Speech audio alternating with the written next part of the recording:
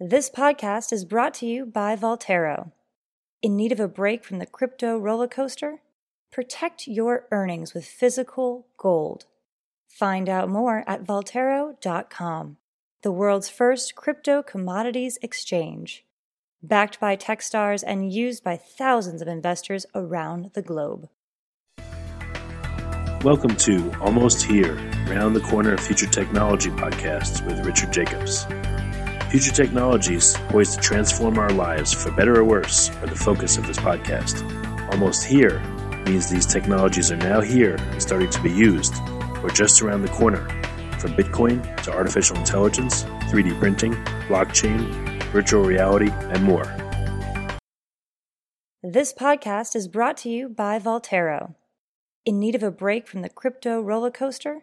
Protect your earnings with physical gold. Find out more at Voltero.com, the world's first crypto commodities exchange. Backed by Techstars and used by thousands of investors around the globe. Hello, this is Richard Jacobs with the Future Tech Podcast. Today my guest is David M. Ewalt. He's the author of Defying Reality, which goes into the history of VR, AR, and those technologies. I'm really glad to have him. David, how you doing? I'm doing great. Thanks for having me. Yeah, tell listeners a little bit about your background and what led to the writing of this book, and then we'll dive into the book itself. Sure. Well, I'm a business journalist. I worked for a bunch of places, but most recently at Forbes for about 10 years, where I covered a lot of emerging technologies and particularly started to focus on the video game business 5-6 years ago, just because, growing up, I had my Nintendo Entertainment System and I enjoyed video games. And as it became a bigger and bigger business, I started transitioning into that. A couple of years ago, I discovered that there was this resurgence of virtual reality happening. There was a big Kickstarter that came out for the Oculus Rift, and that grabbed my attention as someone who'd always wanted to try the technology. And then that got me covering the whole world of virtual reality and augmented reality or mixed reality or all this alphabet stew of technologies that are expanding our perceptions really and introducing a new generation of computing. Can you make the joke that it was a surrealistic experience to cover this stuff? Yeah, absolutely. It is very strange, when part of your day job is like, oh, let's see, well, I went to a meeting and then I interviewed somebody and then I fought a dinosaur, like you get these weird surreal little moments when reality changes and you didn't expect to have that during your workday. That's great. So tell me about some of the interesting experiences you've had. I've had a few interesting ones in VR and, beyond the typical just play a video game. So what kind of experiences have you had? Well, there's so many different applications of the technology. I mean, the most obvious one, like you mentioned, is video games, and I have played a lot of fun games in VR. But the sort of cutting edge stuff and the stuff that's really intriguing to me is a combination of some of the applications for work and for business are super exciting. The first time I had a virtual meeting, which is I actually interviewed a CEO who was in Silicon Valley while I was in New York. And so we both had our headsets on, and we appeared to each other to be these avatars in a virtual space. We were sort of in a Chinese garden. And it was remarkable because on one hand, it absolutely looked artificial. I mean, the technology is not to the point where it's going to trick you into thinking you're in the real world. I was kind of talking to a robot-y looking thing. I heard his voice normally, but it didn't look like him. And the environment we were in looked like a video game. It didn't look photorealistic. But after the first couple minutes of awkwardness, it became very real, and it really felt like I was having a conversation with this guy. And at the end of the interview, I reached my hand out to shake his hand, hey, thanks for your time, before I realized, oh yeah, wait, this isn't a real person. But when you get that sort of immersion, you fall very quickly into this natural reflex of oh, I'm talking to a person in a real space, and it just is way more comfortable, and you you do forget where you are, even though it's artificially generated, you forget about that. I've done some other really cool ones in entertainment, things like virtual movies, and there's a company called The Void now, which is doing sort of amusement park style VR. They have one in Orlando and one up here in New York City where I'm based, where the one here is the Ghostbusters interactive experience. It's based off of the recent revival of that movie. And you put on a headset and you put on a backpack and you have a proton pack and a blaster just like in the movie, but you actually walk around a set. You can't see the set because you're wearing a headset, but there are physical objects in the set that match what you're seeing in virtual reality. So at one point I had to cross a shaky bridge, and I could feel the bridge vibrating under my feet, even though I wasn't really on a bridge over, Manhattan. At the end of the thing, you fight the Stay Puft Marshmallow Man, and they pump roasted marshmallow smell into the room. So it's crazy that you get it's an entirely new type of entertainment that I'd never seen before, where I was literally in a Ghostbusters movie. That's really cool. Yeah, at CES last year, FLIR, the people that make infrared cameras, they had a VR experience which I tried, and you were in like a log cabin. But what was really cool is one of the controllers was an infrared camera. So in VR, you hold up this infrared camera, and it shows you like the heat from the fireplace and the heat from something cooking. And so it was really interesting. Just I've only gotten a small taste, but it's amazing the possibilities you can get with VR and AR. From what I've seen so far. Yeah, and I think like that company, there's going to be so many companies that are going to be using this to demo their products and to show off their stuff. I mean, it makes so much sense. If you're an automobile manufacturer, not everybody can actually get a chance to drive a Lamborghini or test drive a high-end car, but it's pretty trivial for these companies to develop a VR experience. We're like, okay, this is what it feels like driving this car. This is what it looks like around you. Consumer technologies, you could try out Canon's new camera in a virtual world and see all the buttons and see how, if you like the UI. Same thing for clothing. I mean, I know a lot of retailers are looking into this as a way to, see what a outfit looks like in an actual room, like to see it in front of you, not just a flat photograph, but to check out an outfit or even see it on a projection of your body. And I'm sure, it's unspoken, but I'm sure the porn industry is all over VR or is going to be, or we'll be making full use of it too. So. Yeah, absolutely. And as is usual in our current tech age, porn is kind of leading the way with this new form of entertainment. There are porn companies that have been making VR for years now.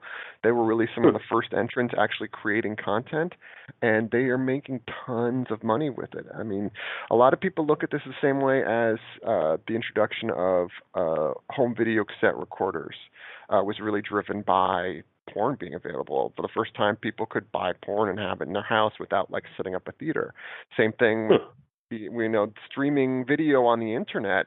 The first real adopters and the people who pushed that technology were porn companies. And so I think that's happening the same way with VR too. Is people have pretty simple motivations and desires, and a lot of people, that's what's first drawing them into this technology. Is like, oh, I can. This is different. I want to try this. Yeah. What about the societal implications? As a writer, as a journalist, I'm sure that looms large in your mind. What have you seen that are the possibilities of what it'll do to social interaction and how people choose to live their lives and their daily activities?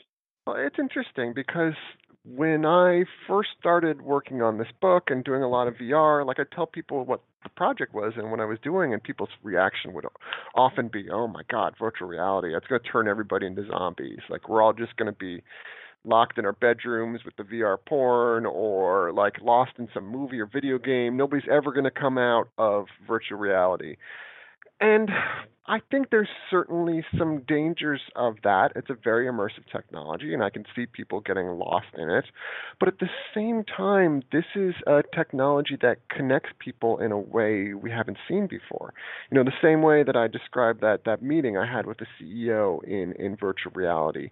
You can connect with another human in virtual reality that you've never been able to do with technology before. I could be in a VR room with someone on the other side of the planet, and I'm not just talking to them the way we might chat online or even, FaceTime and I see them.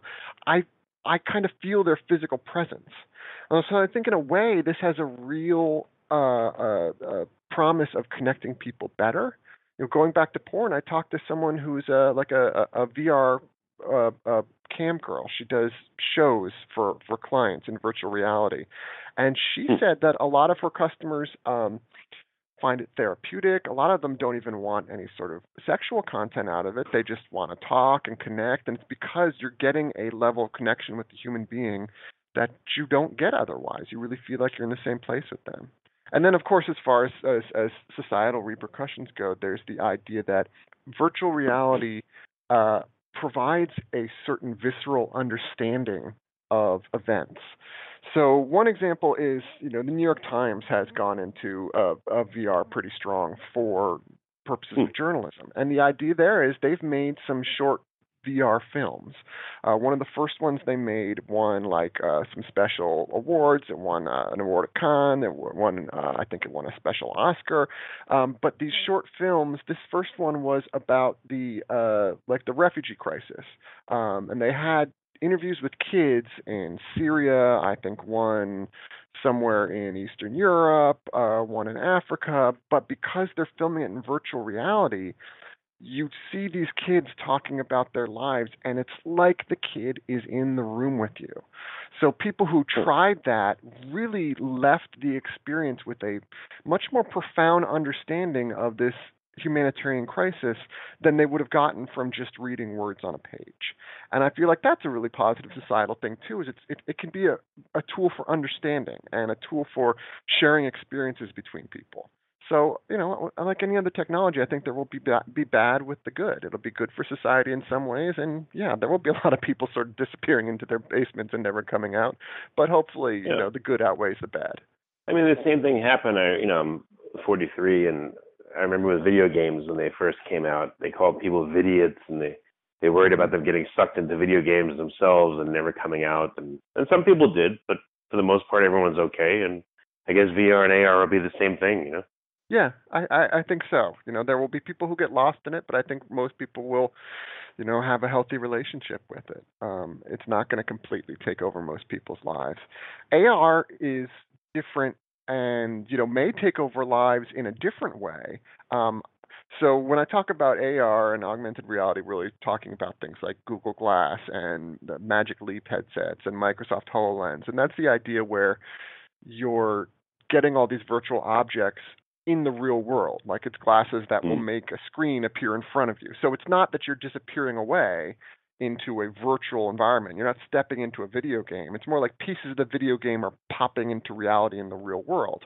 And those technologies are super powerful, and I think those inevitably will completely take over our lives in the sense that I can foresee a near future where everybody, like right now, everybody walks around with their cell phones, eyes cast down, looking at what they're doing on their phone.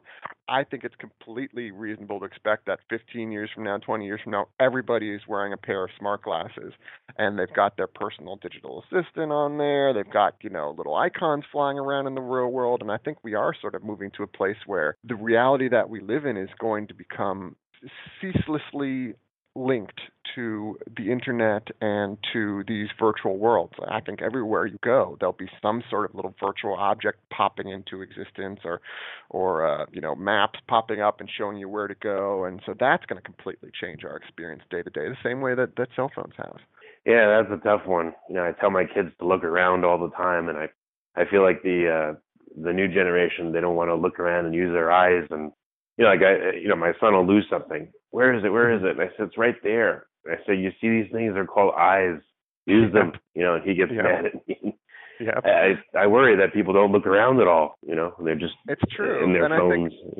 I think there's also a lot of, especially with kids, but I mean adults are guilty of this too, of experiencing things through your phone, where you'll go to a concert or you'll go on vacation and people aren't looking at the Grand Canyon. They're looking at their phone screen where they're taking a picture of the Grand Canyon. So the phones have really gotten between us and experiencing the real world.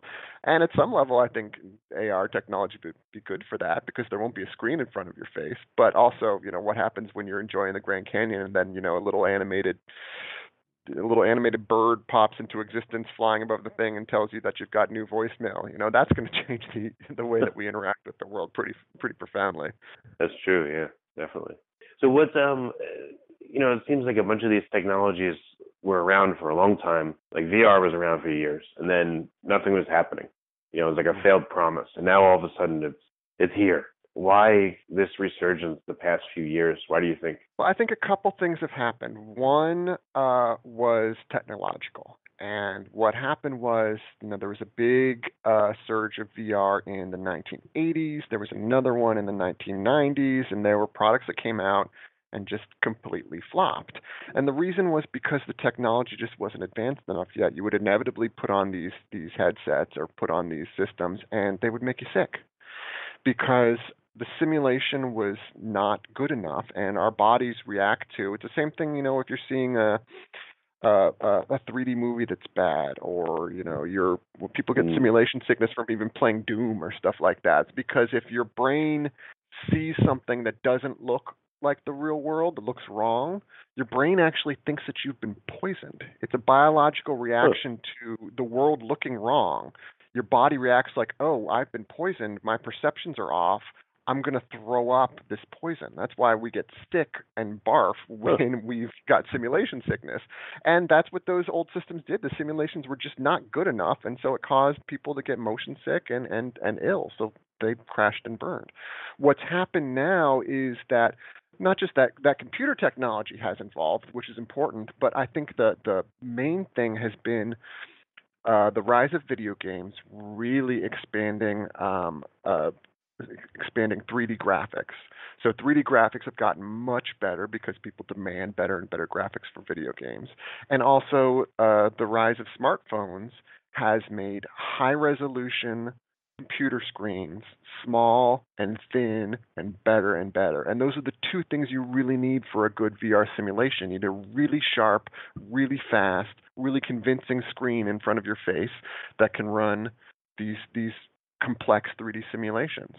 So technologically, I think that's what changed. And culturally, what changed is I think it's just a lot of these young entrepreneurs and the people making VR now are people who grew up on things like The Matrix or cyberpunk novels. They read William Gibson books and Neil Stephenson, and so you've got this generation now of young technologists and young entrepreneurs who simply want to create the world that they imagined when they were a kid. You look at people like Palmer Luckey, who started Oculus. Like, that's literally what he says. He was super into The Matrix and Lawnmower Man and those VR movies, and that's what made him want to build this technology. And a lot of people feel that same way. Yeah, very interesting. In terms of the headsets themselves, it still seems like we got a long way to go. Like, for instance, I wear glasses, and most of the headsets, you can't wear glasses with them, and they don't have prescription lenses in them. So to me, that just seems like a real failing of the industry so far. And, wearing this big, bulky headset on you, I mean, it kind of limits you to being in a safe spot where you won't walk off a cliff or into traffic. Right. So it seems like there's still a lot of evolution to go in order for this to become ubiquitous.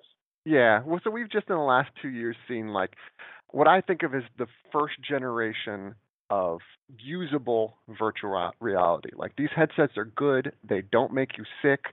Some of the simulations are really exciting, but it's not great virtual reality. You're still wearing this heavy thing on your head. It gets tiring.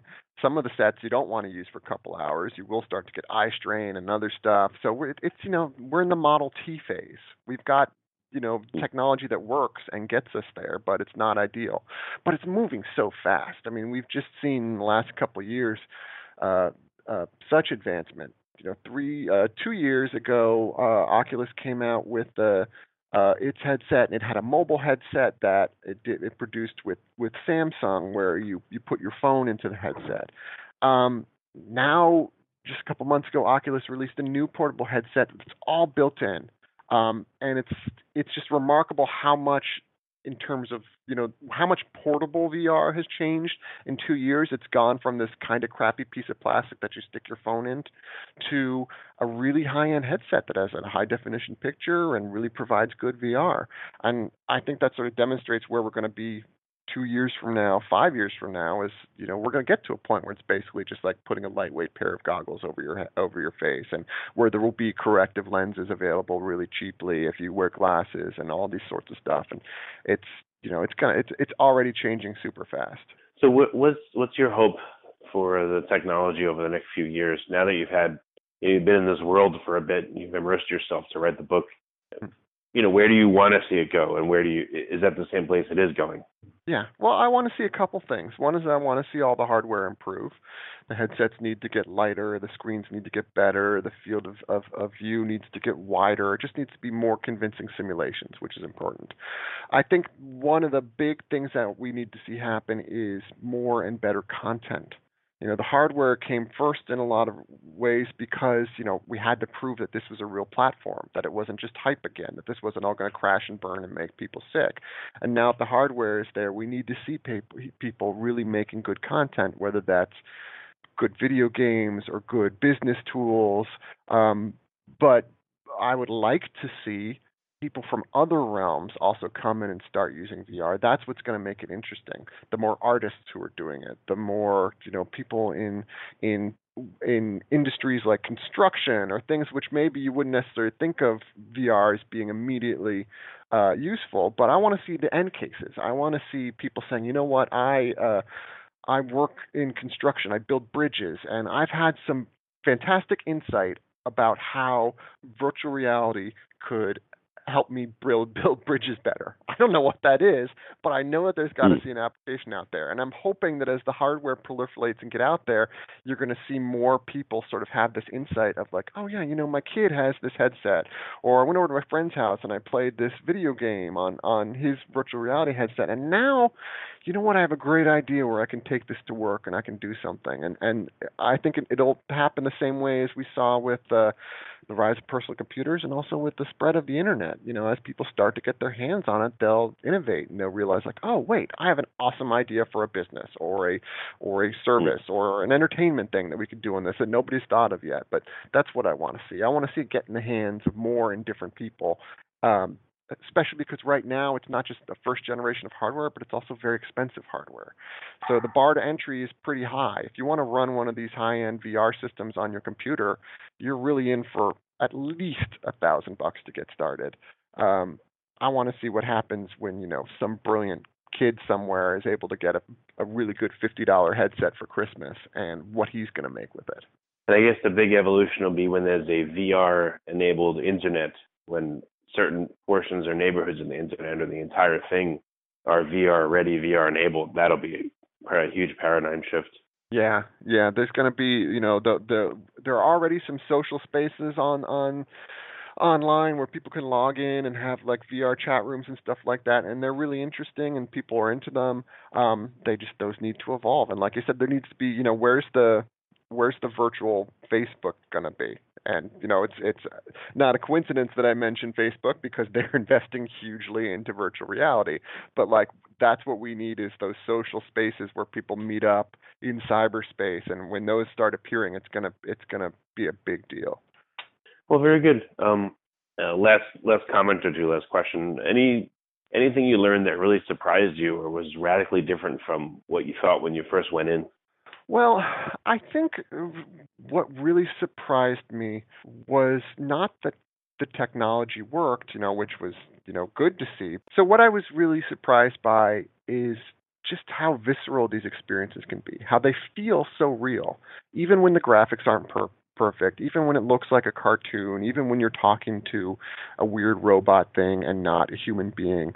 Like, I was surprised by how I actually made connections with people and how I experienced real emotion, and not just sort of the thrill of being in VR, like, ooh, this is scary, but like I connected with things in virtual reality and felt things in a way like fear or like anticipation or emotions that other video games and other sort of simulations just don't do that for me. But I think it really comes down to, in a virtual reality, you lose the screen.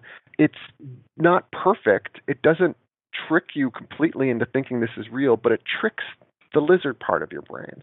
There's some part of your brain that just looks around and sees something, and the primitive parts of your brain accept it for what it is. Even if your higher intellect knows you're wearing a headset and you're in a simulation, parts of your brain are like, okay, yeah, this is what's happening now. I look around, I buy it, I'm sold. And that creates a connection to this content and to these tools that I just haven't experienced in other technologies. And that was really surprising to me, that it's not just about, oh, you got to have a perfect simulation. It's about, this is speaking to a part of my brain that other technologies have not spoken to.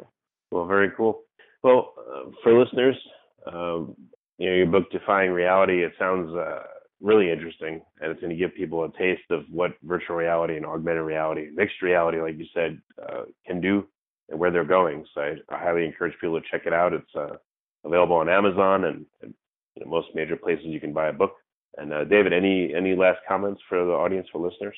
Well, I just say to people that this isn't the next thing. This is the technology that's going to change the world. It's going to be profound, the same way that television and film and computers changed the world. I think this is going to be a really, really big one, and so I hope that people are getting in front of it while they still can. Well, that's great. I appreciate you coming, and thanks for your time. Hey, thank you so much. I enjoyed it. You have been listening to Almost Here, Around the Corner Future Technology podcast with Richard Jacobs. Subscribe to this podcast, post a review to discover more future technologies that are poised to transform our lives for better or worse, such as Bitcoin, artificial intelligence, 3D printing, blockchain, virtual reality, and more.